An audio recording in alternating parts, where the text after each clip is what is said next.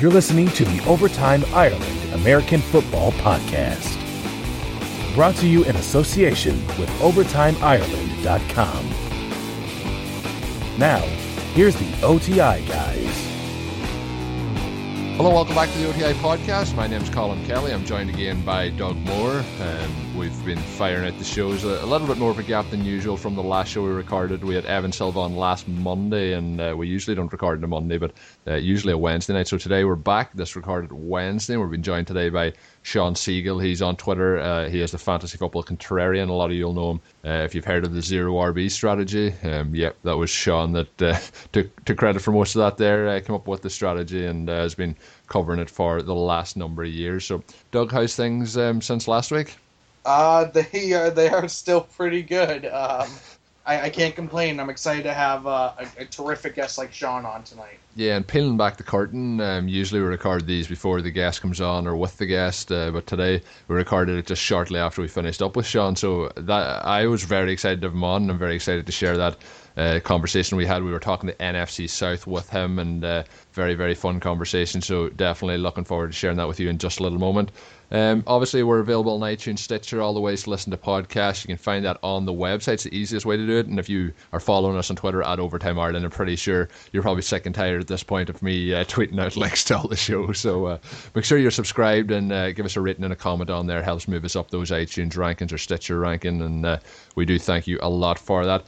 Obviously, I've been plugging in the last few shows the NFL Euro Shop code for 10% off any order. Go to the NFL Europe Shop website. It is the same as the NFLshop.com site, but it is based in Europe. Very handy for a lot of our listeners. And if you use the code OTI10 at checkout, you'll save 10% off that entire order. Another promo just to run through them all at the one time. We've teamed up with LeagueSafe.com. They're great for getting your fantasy fees paid online, because there's a lot of people now, rather than just have home leagues, people playing leagues online, and you want to have a safe place to keep all that money up until somebody wins the league at the end of the year to get paid out. So LeagueSafe.com, they've given us an offer for all new users, and this one is available to people just in the UK, the USA, and of course Canada. Not available, unfortunately, to people outside of those areas. But if you go to their site, click on the button in the upper right hand corner for the promo code for radios or podcasts, and all you have to do then is type in the promo code Overtime Ireland. That is Overtime Ireland,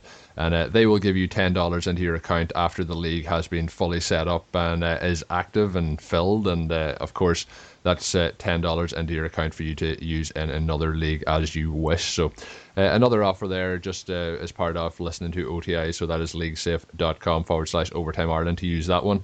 That's all the plugs out of the way, as I like to start off the show and do them. I mentioned it at the end of the show after we finished up with Sean as well, but Doug heading on my, I guess we'll call it for the American audience, the bachelor party. We call it here in Ireland the stag party. So should be a fun weekend coming up. Any plans for the weekend yourself, other than following Overtime Ireland to get all the updates on my drunken fun? Yeah, no, I mean, that was my weekend. So I guess now I have to find other things to do. No, probably not. I mean, we're going to see football Thursday, Friday, Saturday, Sunday. So that's obviously. Well, as long as the paint doesn't go rock hard on the field, we'll see football this weekend. Yeah, and I'm trying to bite my tongue about that, because as it is, I don't like the NFL, and I love what the NFL obviously brings in terms of entertainment, but as an organization, as a company. I don't mince words about them. So this is just another black eye in seeing how the NFL likes to conduct itself, and likes how it wants to be remembered as an organization that can't always it really doesn't get a lot right. So. The NFL must have a really strange shaped head now, because they have about 8 black eyes over the last 2 seasons. So I mean, and you might be generous giving it only 8. Yeah. So there's just a lot. I could spend 3 episodes talking about just how bad the NFL is as an organization and how it's run, but I'm going to choose not to, for the sake of us not losing all of our listeners, because I mean, I know people love listening to my rants, but not for 3 episodes long, perhaps. And we all know as well that Doug's a New England Patriots fan, so a lot of those rants probably heading that way. But Doug, just when we did talk with Sean and we talked about the injury news and the PUP list and people being activated, we did miss out on 2 with him. One of them was Eric Ebron of the Lions, the other Ty Montgomery of the Green Bay Packers. Out of those 2, is there anything that you want to give your thoughts on them? Yeah, no, so I'm just going to clarify real quick. Eric Ebron didn't come off the PUP list. Sorry, Achilles, my fault. He had the Achilles/ankle injury that a lot of people were concerned about last week. He did not practice as of today, I believe, but it seems now that he should be back before the regular season starts. But yeah, no, the guy I wanted to mention that we didn't get to, obviously because of time constraints originally, is Ty Montgomery. He's a guy I'm pretty high on. 3rd-round pick in 2015 out of Stanford. When we saw the Packers lose Jordy Nelson last season, there was a lot of talk of Davante Adams stepping up, being that number 2 guy behind Randall Cobb. Didn't always work out that way. Actually, it didn't work at all that way. And I think we saw some good showing from Ty Montgomery last season before he went down with that ankle injury that subsequently he had microfracture surgery on, which is always scary to hear when it comes to an athlete. But he just was activated, I believe, the same time that Jared Cook was activated. So I think he's a guy that he's obviously a little bit behind. We're in August now, and we're just about at week 1 of preseason. So he's a little bit behind, but I think he's a guy that as we get into the season along, assuming he stays healthy, which I think he will, he's a guy I think will ultimately take the number 3 job for the wide receiver position in Green Bay, away from whoever you want to call is taking it right now, Davante Adams or Jeff Janis or Jared Abderris. Even a guy like Trevor. Trevor Davis, their 5th-round pick out of Cal. So I ultimately see Ty Montgomery taking that spot. So that's why I think he's at least worth mentioning for me, at least, and I could be biased. I don't have a bias for him, but if there's one guy I like more than the other, it's Ty Montgomery. So good news to see him coming off the PUP. Yeah, as a Packers fan as well, he's somebody that I've kept a close eye on. I thought he was quite impressive in his kind of couple of games that he had last season before that injury. He's an effective return man as well. Might help him get a chance to get on the field. But as you mentioned, I do expect him to really challenge for that 3rd wide receiver slot there. I think, unless we see something drastically improve from what Davante Adams produced last season, I think he'll end up getting an opportunity. It mightn't be week 1, but I think as the season progresses, I think he'll fill into that role. So he is one in dynasty leagues that I've been picking up over the last season or so. And I think, just keep an eye on him. Probably a waiver wire acquisition during this season. So that there is all the little bits that we missed out, those 2 bits when we talked to Sean. But let's get into that conversation we had with Sean now. Hi, I'm Matt Williamson, and you are listening to the Overtime Ireland podcast.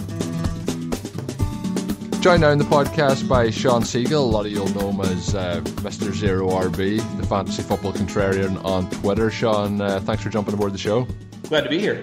Obviously, we're going to talk a lot tonight about the NFC South, so there's lots of interesting topics and players to talk about in that. But we're going to talk a little bit about NFL news first. And, since the way things are just developing with training camp at the moment, it's kind of difficult to keep up with anything. So if at any point I go through a piece of news here and it is completely different than it was 15 minutes ago, don't be afraid to correct me. But we'll start off first. Obviously, the Hall of Fame game was cancelled this past Sunday night. We thought we were going to get our first action off the season, and although we all run down the preseason, say we're not too interested in it coming around, when it's the first one we were kind of a little bit interested, we'll pretend. But the Packers and the Colts got called off. Brett Favre went into the Hall of Fame, but all that there at the moment not fantasy football relevant, so we'll just go on past it. The first piece of news that I have that is fantasy football relevant, and I think over the last couple of weeks it isn't too much of a surprise, but me and Doug had been kind of pumping up Josh McCown on a couple of shows, but RG3 named as the Browns starter heading into week 1 of the preseason.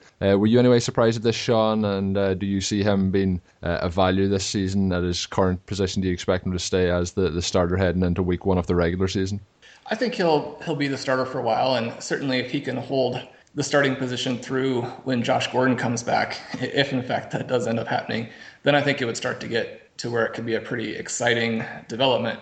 Obviously, since he's basically free in drafts, there's not a lot of risk if you do decide to go after him there. And there could be some upside. The thing you just hope is that in their offense, they decide to use him to his strengths. Ever since his rookie year, it seems that both he and his coaches have really tried to de-emphasize his strengths and then really try and force him to succeed with his weaknesses. And that's just not a recipe for success. Yeah, I have to agree with you. It's going to be interesting to see. I'm looking forward to seeing how he does. There's obviously been talk about in scrimmages how he's looked good and so on, but it's a bit different, even though it is only the preseason compared to the regular season. When there is people trying to really take your head off when it comes to getting to the quarterback, I'm interested to see how he does under pressure and if he can stay in the pocket a little bit longer. That was always the issue with him, scrambling out of the pocket a little bit too early in the play development. So we'll see what happens there. And as you mentioned, when Gordon comes back, could be very, very interesting for his value as a streamer during the season.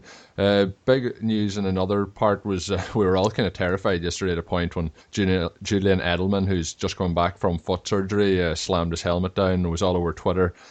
Left the field on a cart, and thankfully he's returned to the field for practice today, which is Wednesday. We record this, so good news for anyone out there, I guess, with Julian Edelman shares, Doug.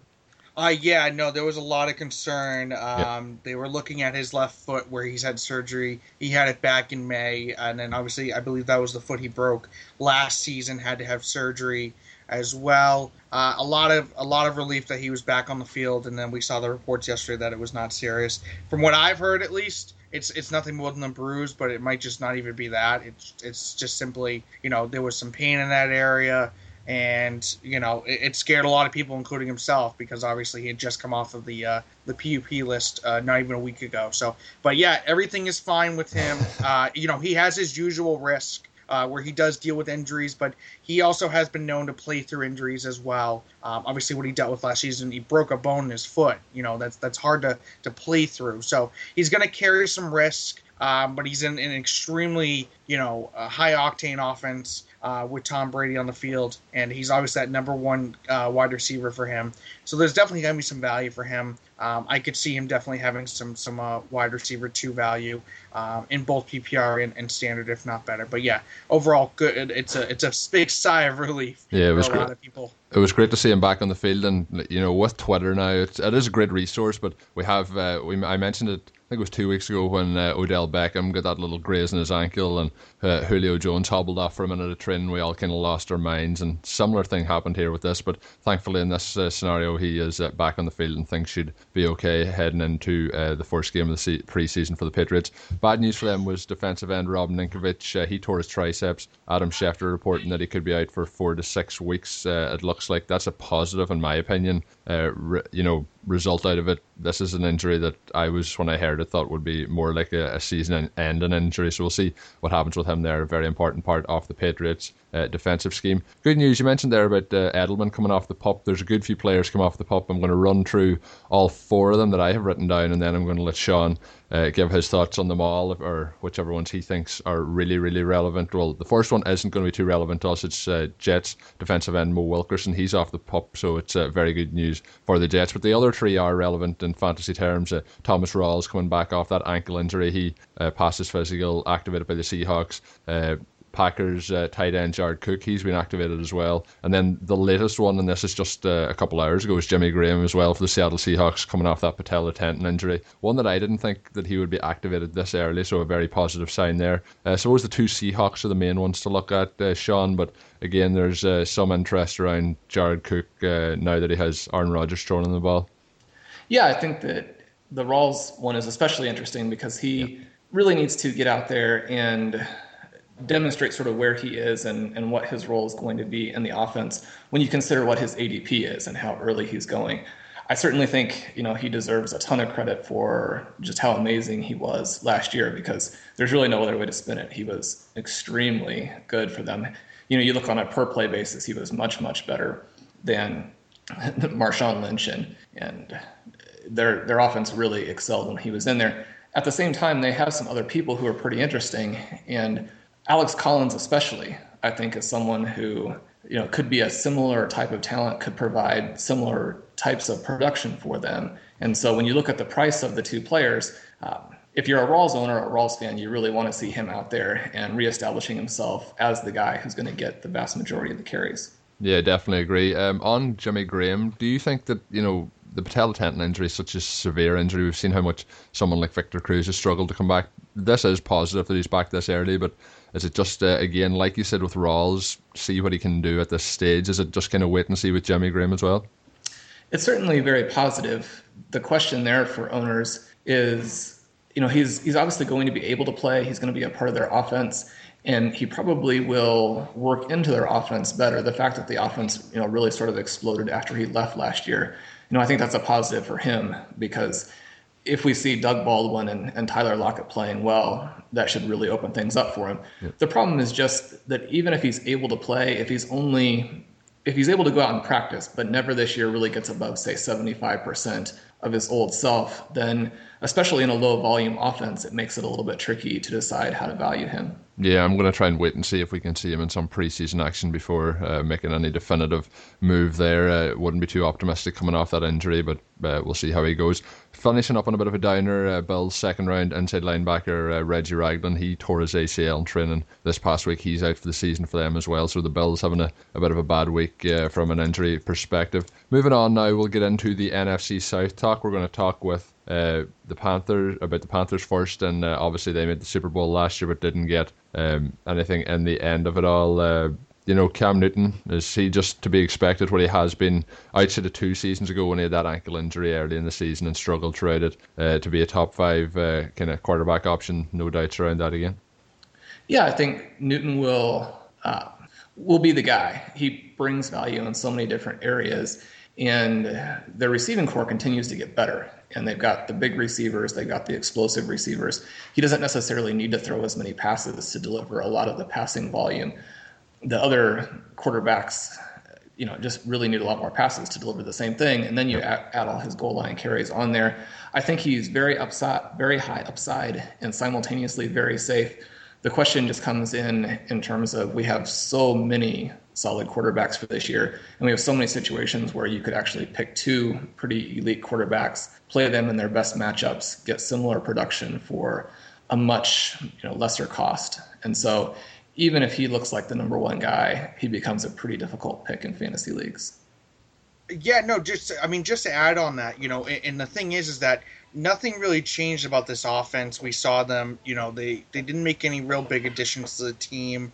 They kept their offensive line. They didn't really make any additions to their running back core. And then, they're getting back Kelvin Benjamin. I'm not exactly high on Kelvin Benjamin in terms of fantasy, but it never hurts to have a guy like that to throw to. And then obviously Devin Funchess came on late in the season, like you said. They're getting better. Even Ted Ginn, he's still a home run type of guy who's a hit or miss type of guy. So he could put up some big plays for you. And then also you got Greg Olsen too. So he's got a good amount of weapons. They may not be, spectacular, but really solid weapons. And you're going to, like you said, Sean, you're going to see him get a lot of carry, especially in the goal line. So I don't think he has to do much more to return what he did last year. I don't think he has to overcompensate in any areas. So, yeah, I'm a guy who usually takes quarterbacks late, so I'm of that same mindset. So, but yeah, I think he's the unquestioned number 1 QB in fantasy, at least right now. Yeah, I agree with both what you said. In Dynasty Leagues, I own Cam in quite a few places, and it was mainly down to that season 2 years ago where his price kind of dropped a little bit, and I took him then. But, if you're heading into this season, I'll be waiting too. I won't be taking him as early as he's going. And you both mentioned the carries, obviously, that he's going to get in the red zone, particularly around the goal line. Jonathan Stewart then, I thought last year he had quite a solid season, but that is always the worry with him. Will he get the touchdown upside to push him into that next tier of running back? He's somebody that this season I'm not all that high on, and I know you like to wait and get those later running backs. Is Jonathan Stewart somebody that might fall into that category for you, Sean? Yeah, I think if he falls to the very end of his range, then he starts to become pretty intriguing. Brian Malone had a good article for us on RotoViz a few days ago talking about Stewart and how the big problem for him is not talent, because he seems to be, and we've got a lot of different pieces of evidence or information that would seem to indicate he's one of the most talented running backs in the NFL. Yeah. But his carry structure is very poor for fantasy, where he gets a lot of carries between the 20s, even a lot of carries inside the 20, but not a lot at the goal line, since Newton has been taking those. And even sort of inside the 10 carries are not that valuable if they don't come at the 1, at the 2. It's hard to get that really high touchdown season.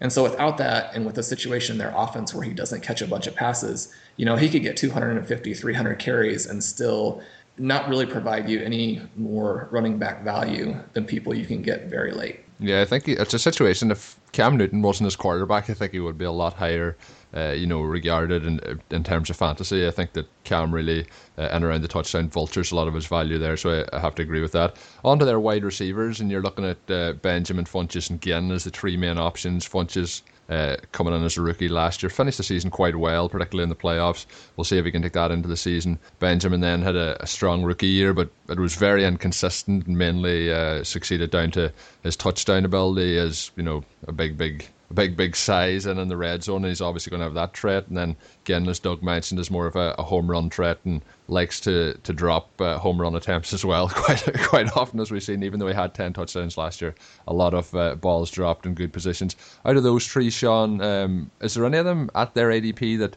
does interest you, or are they ones that you're kind of shying away from?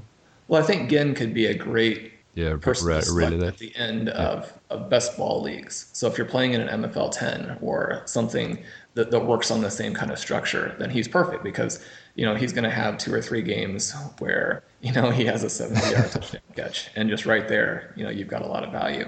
Yep. The two big names are really tricky. Devin Funchess is on my list of the 7 breakout wide receivers you need to own in 2016, and even with him having a little bit of an inconsistent rookie season, not really establishing himself on the depth chart the way owners would have hoped, and even with a sort of strange production profile there at Michigan, where he plays tight end, he moves to receiver, their offense doesn't work, and so he doesn't accumulate a bunch of stats. He has a pretty good projection for this season, and certainly at his ADP, you have to really like that. And I've never been on the Kelvin Benjamin bandwagon, but I think that there can be the potential to sort of overreact to the fact that he wasn't very efficient, overreact to the fact that, especially when Newton played, Benjamin did not play well on a per target basis, and forget that he actually commanded a ton of targets as a rookie, which is something that Funchess didn't do. And so he's tricky at his price because he's going very early, but if he should drop at all, which I think we're already starting to see him drop a little bit, then suddenly he gets back into that range where, if he has a heavy target volume and, a good touchdown luck, he could finish as a top 10 wide receiver, and then all of a sudden, you love the price. So both of those guys are very intriguing. Yeah, I think when you look at it, there's a huge drop-off in ADP between Kelvin Benjamin and Devin Funchess. So right now, Kelvin Benjamin is being picked in my fantasy league, MFL's redraft, 20th overall wide receiver, so low, back-end wide receiver 2 value. He's being picked around the 38th, 39th pick, so we're looking at the top of the 4th round. It's hard to get on it's harder for me to like him when you compare it to someone like Devin Funchess, who's being picked outside of the top 50 for wide receivers still right now in MFLs. He's actually being picked in the 130 or so pick. So we're looking at actually the 13th round, I believe, if I'm doing my math right, hopefully. So I think it's easier to like him more. I think he's a better pick to outperform his ADP than Kelvin Benjamin. Not saying that Benjamin can't, but it's kind of easy, a lot easier to outperform a top, outside of the top 50 ADP in wide receivers as opposed to a top 20. So just moving in, I guess the last part we have to talk about, and obviously this is a guy that we can't go without mentioning in this Panthers offense besides Cam Newton. That's Greg Olsen. I want to get your take on it, Sean.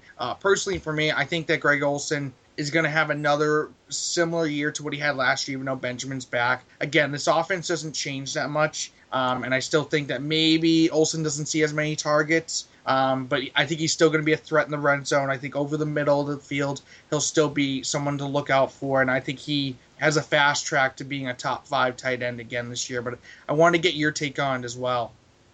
Olsen is one of those guys who's a little bit tricky because there is going to be some target pressure, and you never know exactly how teams are going to use their tight end in the offense, how relevant, more wide receiver firepower is going to be. With Benjamin back, with Funchess emerging, you would think that is going to make him a little bit less of the focal point, but with them having different roles, he could still he could still be someone who scores quite well. And he's so well established and the offense is so strong that I think he's a pretty safe player. And that may be what you're looking for, in that tight end 4, tight end 5 range.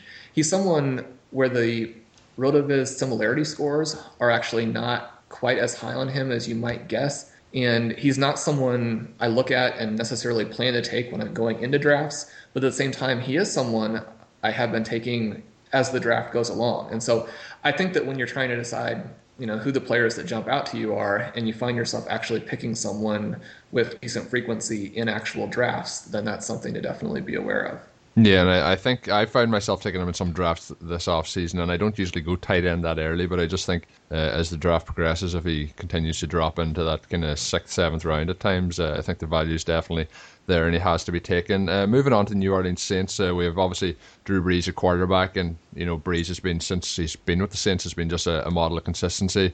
He's had over 4,000 yards for 10 straight seasons, over 30 touchdowns in 8 of those years, and 4 of those years, has thrown for over 5,000 yards. So you kind of what you're getting with Drew Brees, and more so than taking Drew Brees a quarterback, it's what he provides to the players around him. At the wide receiver position, you're looking at Brandon Cooks, Willie Snead, and Michael Thomas coming in this year as a rookie. Then obviously Kobe Fleener's coming in at the tight end position as well. So it's more about what he's going to distribute with the pass catchers. And I know that you are quite high on Brandon Cooks. He's not somebody that is really... I'm not down on Brandon Cooks, but I'm just not as high as others are, and he tends to go before I would take him in drafts.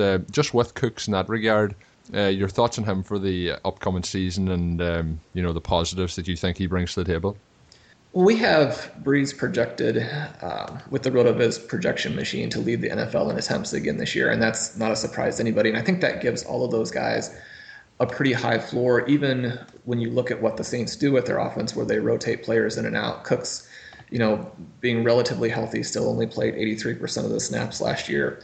And I don't think that we really should expect, him to jump up to the 97, 98% of snaps that you often see from other elite receivers. So, that in some ways hurts his ceiling. But with Brees, the explosiveness, the potential for a season sort of like we get from Jordy Nelson from time to time, where the target numbers are actually not that good at all, but the efficiency per target is just amazing.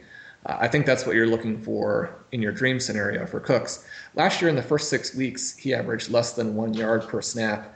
And then after that, he averaged about 1.4. And so I think, with their offense sort of coming back together again, I think they have the pieces in place now to have the best offense they've had in 3 or 4 years. I think it's going to be very difficult to cover him. And so his per play efficiency, I think, will be extremely, extremely high. Yeah, no, I think that, when you look at the Saints team, there's no shortage of wide receivers this year in terms of who can actually produce. It's more so, can we see it more consistently, really? Because like you said, Brandon Cooks, wasn't that consistent, at least to start the season. He finished out strong. I think he finished just inside wide receiver 1 range in 12-team leagues. So it'll be interesting to see if another year under his belt might get him back on track and keep him more consistent. I think he's got an ADP where he might be a little overdrafted to me, at least, just because I don't trust him 100% yet to perform consistently at least, and I think that's a big thing to keep in mind. But what I did want to ask you, though, and I'm curious about this because I'm targeting him almost everywhere I can. I'm a guy who usually does PPR leagues. That's Mark Ingram. So a lot of people don't realize, maybe you saw the preseason, the hype last offseason, but he was getting more looks in the backfield when it comes to receiving the ball, which is something we hadn't seen because we had Darren Sproles, we saw CJ Spiller, and we didn't think much of it. But then he came in, and he actually had 50 receptions in 12 games last year, along with over 160 carries. So he was still getting plenty of carries on top of getting receptions. He actually finished in 12 games, almost 1,200 yards from scrimmage. And actually, through weeks 1 through 12 in PPR was the number 3 running back in fantasy. So I'm curious, are you still confident in Mark Ingram putting up this type of numbers he did last year? Obviously, there's some injury concern, but is he a guy you're targeting, especially in PPR leagues? Yeah, the the development with Ingram that was so exciting was just the receptions, as you mentioned, and not just receptions when the Saints were leading, but also receptions when they were trailing. He didn't lose, those targets or those snaps to some of the peripheral running backs as he has in the past. And so if he plays that sort of role where, he's also the go-to guy when they're trailing, which even if their offense is much better this year, which I believe it will be, they're still going to be in that situation where they do face deficits late in games, and they have a great offense for putting up huge numbers, in those trailing situations. If Mark Ingram is in the game at that point, which I believe he will be, then he could put up an avalanche of fantasy points this year. Yeah, he's somebody also that I've been targeting a lot and trying to buy up in as many places as I can. So I think this offense is out of many of the offenses in the league. There's a lot of scenarios, but I think preseason we'll see a lot of interesting stuff here because obviously, as I mentioned, I'd like to see what Cooks is doing, although we mightn't see him involved too much. But then you've guys like Willie Snead, who was on that breakouts list that I mentioned at the start of the show that you done. That you're expecting him to kind of continue his trajectory that he had last year, and I thought that he was really, really good last year. He just didn't get in the end zone as many times, and he was quite unlucky, tackles inside the 10-yard line, and that's why I think he's somebody who could be quite interesting this season. Obviously, Michael Thomas might work into that value, but I think, as I mentioned lots of times in this show, we're starting to get a little bit too confident in rookies coming in and, making an impact straight away. And the other player in this offense that I'm interested to see in the preseason is Coby Fleener. There's been a lot of good reports about him coming out of camp, but I think a lot of that's just, coach speak, and obviously Drew Brees wants to give his man a little bit of confidence. Is Fleener or Snead or Thomas somebody? Obviously I mentioned you are high on Snead as well. The other guys, anything there that you're interested to see heading into the season? I think all of those guys definitely have scenarios where they could do extremely well. Snead is the person that I'm looking at. I think it's easy to forget that he was on practice squads the previous year, but last year was his first year, and for that being his first year, it was an extraordinary season. His collegiate production and then obviously being in a high-powered offense, both of those things point to him taking the next step and being a huge value where he's being drafted. The concern would just be that if Cooks and Snead, if neither one of those guys are really getting the sorts of red zone looks that you'd like to see, then that might hurt their upside. And that's where Thomas and Fleener come into play. And I kind of expect those two guys to cannibalize each other to make it so that it's difficult for either one of them to pay back their price. Last year Watson had 110 targets, which was more than Snead. I think that will flip this year where Snead gets more targets than the tight end, especially since the tight end may lose targets to Thomas. So I think those guys are pretty tricky at their price, but certainly there are scenarios where they could outperform. Yeah, exactly. That's kind of what I meant by seeing what happens in the preseason, because I'm just not 100% convinced by any other scenarios at the moment. And obviously there is going to be those targets there with Drew Brees throwing the ball onto the Bucs, and we've got Jameis Winston heading into his second year there, obviously, and showed some positive signs during his rookie season. And I'm interested to see how obviously he's lost a lot of weight and he looks to be in great shape. He's working out with Mike Evans throughout the off season as well to see if they can build up a nice rapport. So I think it's going to be interesting to see that as well. But just starting off on Jameis Winston in year two, is he somebody that you think can make that leap as a fantasy quarterback and be even better than he was last year? Or is he somebody that you think just going to take another couple of years to get to that level? He's a guy I wasn't extremely high on going into last year, and then he had that rough first game, and you're thinking maybe you're right. Yeah. But then he blossomed and performed extremely well for a rookie quarterback, and so I think there are a lot of reasons to be excited. RotoDoc, one of the RotoViz writers, did an extremely interesting article where he used some different machine learning types of procedures to sort of put quarterbacks in buckets and then project them, based on what similar quarterbacks from those buckets had done. And his take was that Winston fit into a group where you actually expect them to start to see declining performance right away. Now, with a second-year guy, you're expecting a little bit of a jump, but that doesn't necessarily mean to avoid Winston, but it was interesting that he fit into a group where maybe some skepticism is warranted. The flip side of that is I think that what they decided to do with their head coaching situation very much suggests that they're going to go to a pass-heavy attacking offense. And, you look at their head coach's tendencies, last year were run-heavy, but when he coached in Atlanta were very pass-heavy. And so I think if they switch the way their offense runs, then that would be very favorable for him, very favorable for Evans, and potentially favorable for someone like Vincent Jackson and even the tight end situation there that's a little bit muddled. So moving in, obviously, I think we have a more sure situation with the running backs. Obviously, I think this is one of the offenses where I think there's more than one running back that's obviously got some value in 2016 for fantasy. And we're talking about, obviously, Doug Martin, who just signed a big contract extension, and Charles Sims, who I'm actually looking at right now, and it's quite interesting. Even though Doug Martin had this breakout season last year, Charles Sims still had over 1,000 yards from scrimmage, almost 1,100 yards. He still had over 100 rushing attempts, and he had 51 receptions as well. For me at least, obviously Dirk Cutter took over as the head coach of the team, but he was their offensive coordinator. I personally don't see a lot of it changing in terms of what they do, and I still think obviously Martin's going to be the bell cow for their rushing attempts. But I'm curious to see more so. Do you think that Charles Sims, obviously still behind a guy like Doug Martin, can he still put up the type of stats that we saw? Because right now he's being picked actually at the 36th running back taken overall, so just about a running back 4 sort of value, even in PPR leagues right now through MFL. Charles Sims is the guy I have on my list of running backs to target, if you decide to employ a zero running back strategy. On the other hand, there are some red flags in that he was the second most efficient running back in the NFL last year in terms of value per target. And so if we expect some of those plays to be in the unsustainable category and that drops off a little bit, then there's suddenly the question of, is there enough volume for both guys? You could see this as being a situation where both players play well, the offense performs well, and yet they're still being drafted toward the top end of their ranges, in which case, I think you could make a sell case for both players as well.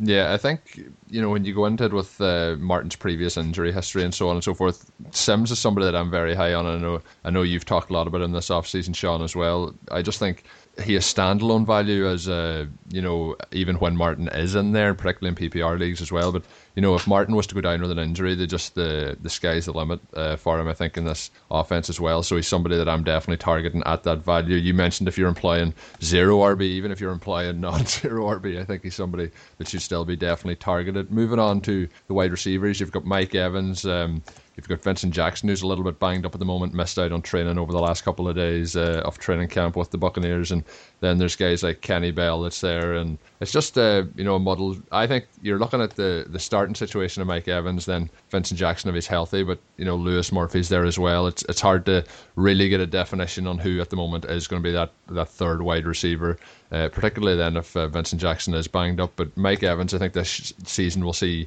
a huge amount of targets in this offense, and I think although he is going in that first or early second round range, I think he still could have that upside this season. Yeah, even with how poor certain aspects of his play ended up being last year, yeah. Most analysts are valuing him pretty appropriately. So he had a huge number of drop passes, a number that almost speaks to really bad luck and concentration much more than the quality of his hands. You had those drops. You had very poor touchdown luck. And so that really hurt his numbers. And yet his yardage numbers still advanced. And then you see this likely switch to a little bit more pass-heavy offense, which doesn't necessarily mean that we'll see a gigantic jump in his targets. A lot of those games last year, Vincent Jackson was not 100%. They had no one else to throw to, so they were throwing to him quite a bit, especially with Safarian Jenkins also out for decent stretches. But yeah, he's certainly one of the guys with the rookie year that he put up, with even in sort of a disastrous second season, his actual stats, were not that poor. Yeah. You could see him jump into that tier of players who have the 1,600 yard, 13 or 14 touchdown type of season in their range of outcomes. And certainly those are the people you want to stockpile on your rosters. Yeah, definitely agree with you there. And then obviously at the tight end position, you mentioned this muddled way of Austin Safarian Jenkins, who just can't seem to get it all together on the field, and that's worrying obviously for Buccaneers fans and for fantasy owners. He's somebody that a lot of people have very, very highly rated as a talent, but just not getting it all together on the field. And you've Cameron Brate as well, but I'm just going to leave that one and wait and see what happens in the preseason. Then moving on to the Atlanta Falcons, you have Matt Ryan, and I think over the last couple of seasons, we've kind of got to know what we have in Matt Ryan as a fantasy quarterback. He's somebody that you'll stream from time to time, but he's not somebody with that real top tier upside. You're kind of stuck and you're going to get the same thing year in, year out, and he just doesn't get the touchdown numbers really needed. And I think in this offense with the running backs we're going to talk about now, and Freeman, who had such a good year last season, and then Tevin Coleman behind him as well, I can't see Matt Ryan getting that upside of touchdown. So he's somebody that I'm kind of passing over again this season in fantasy football. Then at those two running backs, Coleman, somebody I'm targeting as well if you're going for that more zero RB strategy. Is he somebody that you're targeting as well? And then your thoughts as well on Freeman? Both of those guys could end up being undervalued in that Devontae Freeman, to have that sort of season and then be falling toward the end of the second round. I mean, some of that is just wide receivers moving up in ADP, but he still looks undervalued. At this point, Tevin Coleman taking a decent chunk of his touches, I mean, that's really factored into his price. And so if anything happens to Coleman struggles in any area, then you see that workload for Freeman jump back up to being absolutely huge, and including the receptions. And even when he started to struggle as a pure running back in the second half of the season, he still brings that receiving value to you. So he looks pretty undervalued to me. At the same time, Coleman is someone I am targeting because if you have an injury, he's someone who, at his price, he probably is going to have a little bit of standalone value, and you're hoping to get to draft players in that range who, if you had to play them, you could. Yeah. But then there are scenarios in which he ends up as the number one overall running back. And so if you have that scenario, and it's an extreme scenario, but it's not certainly it's not as extreme, I think, as it might seem. And so certainly at that price, I think you can take the plunge there.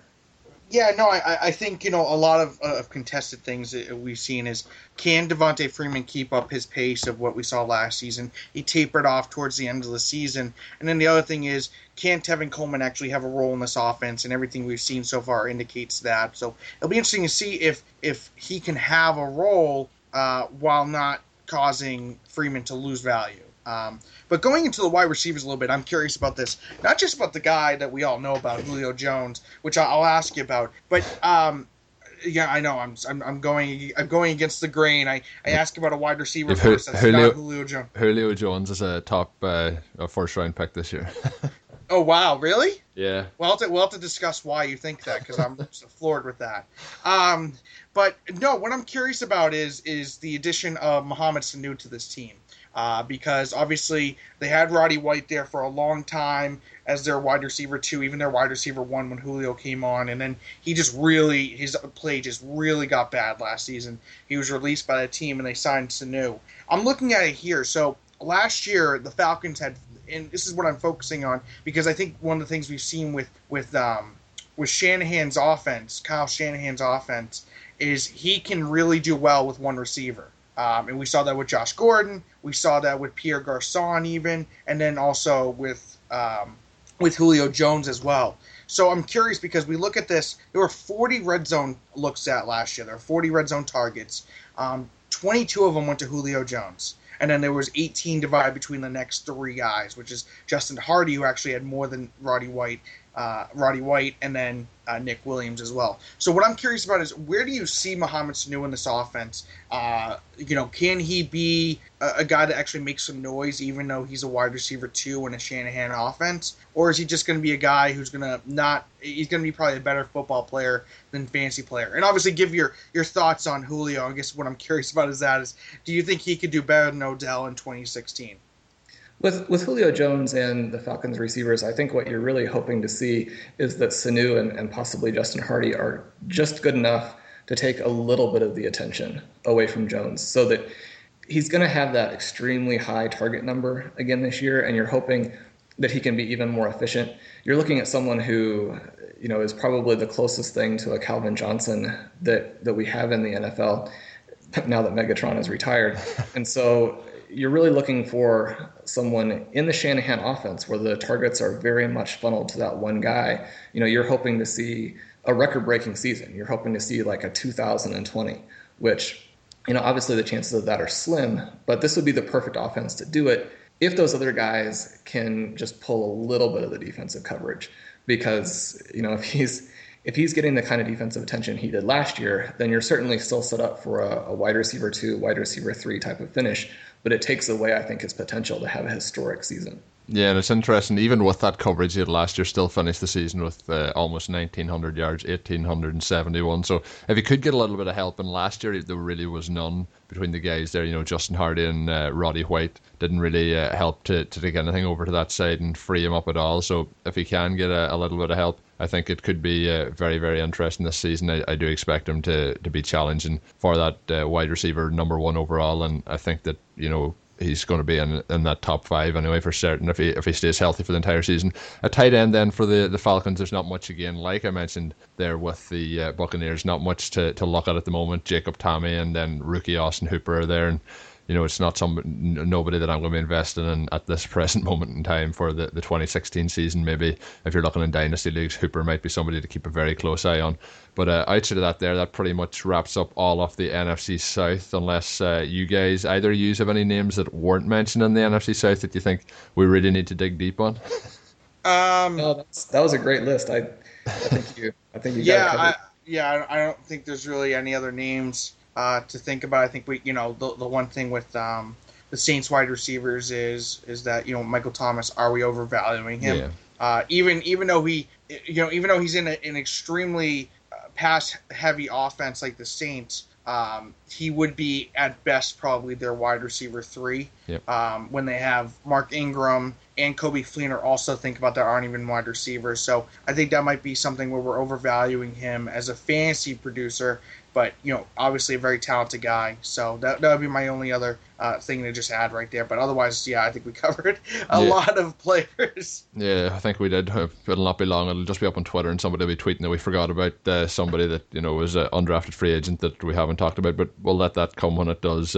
Obviously, I mentioned that article earlier, Sean, that you released over the last couple of days, the 7 breakout must-owns in 2016. I read it, thought it was very interesting. I mentioned, obviously, Willie Snead's in it. Is there anyone else that you want to plug that you've in that list, or any other articles you've out? I don't want to give everything away. There's only 7 names in the list, but anything you've got out or coming out that you want to give a quick plug before we finish up? Yeah, no, I appreciate that. I think we have it covered. There are some surprises on the list and a couple of guys who are on most people's lists that I left out. So people might be interested in taking a peek and seeing who the exclusions were. But no, look for Snead to have a big season, and I think that covers it. Yeah, I thought it was. That's what I thought was interesting about the list too. I didn't mention that everyone kind of has their lists, and there's a lot of the same people reused and done over again. But there's quite a few names in that list, and quite a few good discussions written after it that might help people out with their fantasy football insight heading into their drafts. And that, of course, is on RotoViz, where you can find all of Sean's work, and he's on Twitter at @FF_contrarian, and definitely worth a follow. For those of you who don't follow him, his avatar is the one with the banana in it, so that's the one. That's how you can tell. Yeah, if you see the banana, you know that's the Sean one. But thanks, Sean, for jumping aboard the show. It's been a lot of fun having you on, and hopefully we can do it again sometime down the line. Obviously then, of course, as we finish up the show, obviously the podcast is on iTunes, Stitcher, all those ways. Don't be afraid to give us a rating or a comment on there. And of course, me and Doug will be back next week on the show. And I didn't mention it actually yet on the show. My all the American guys here on the show will call the bachelor party. My stag party is actually this Saturday night, so probably be later in the week next week, Doug, when we record, before I recover from that. So don't be in a rush to listen to OTI next week. We'll see how we get on, and I'll be back for another one. I might have a sore throat or something, but we'll get through it. But thanks, Sean, for jumping aboard the show. Thanks for having me. You guys have been awesome. And of course, with that all done, with everything out of the way, all the plugs wrapped up, until we're back next week, have a good one. Thank you for listening to the Overtime Ireland American Football Podcast. Please follow us on Twitter at Overtime Ireland. Check out OvertimeIreland.com and continue to spread the word. This has been an Overtime Ireland production.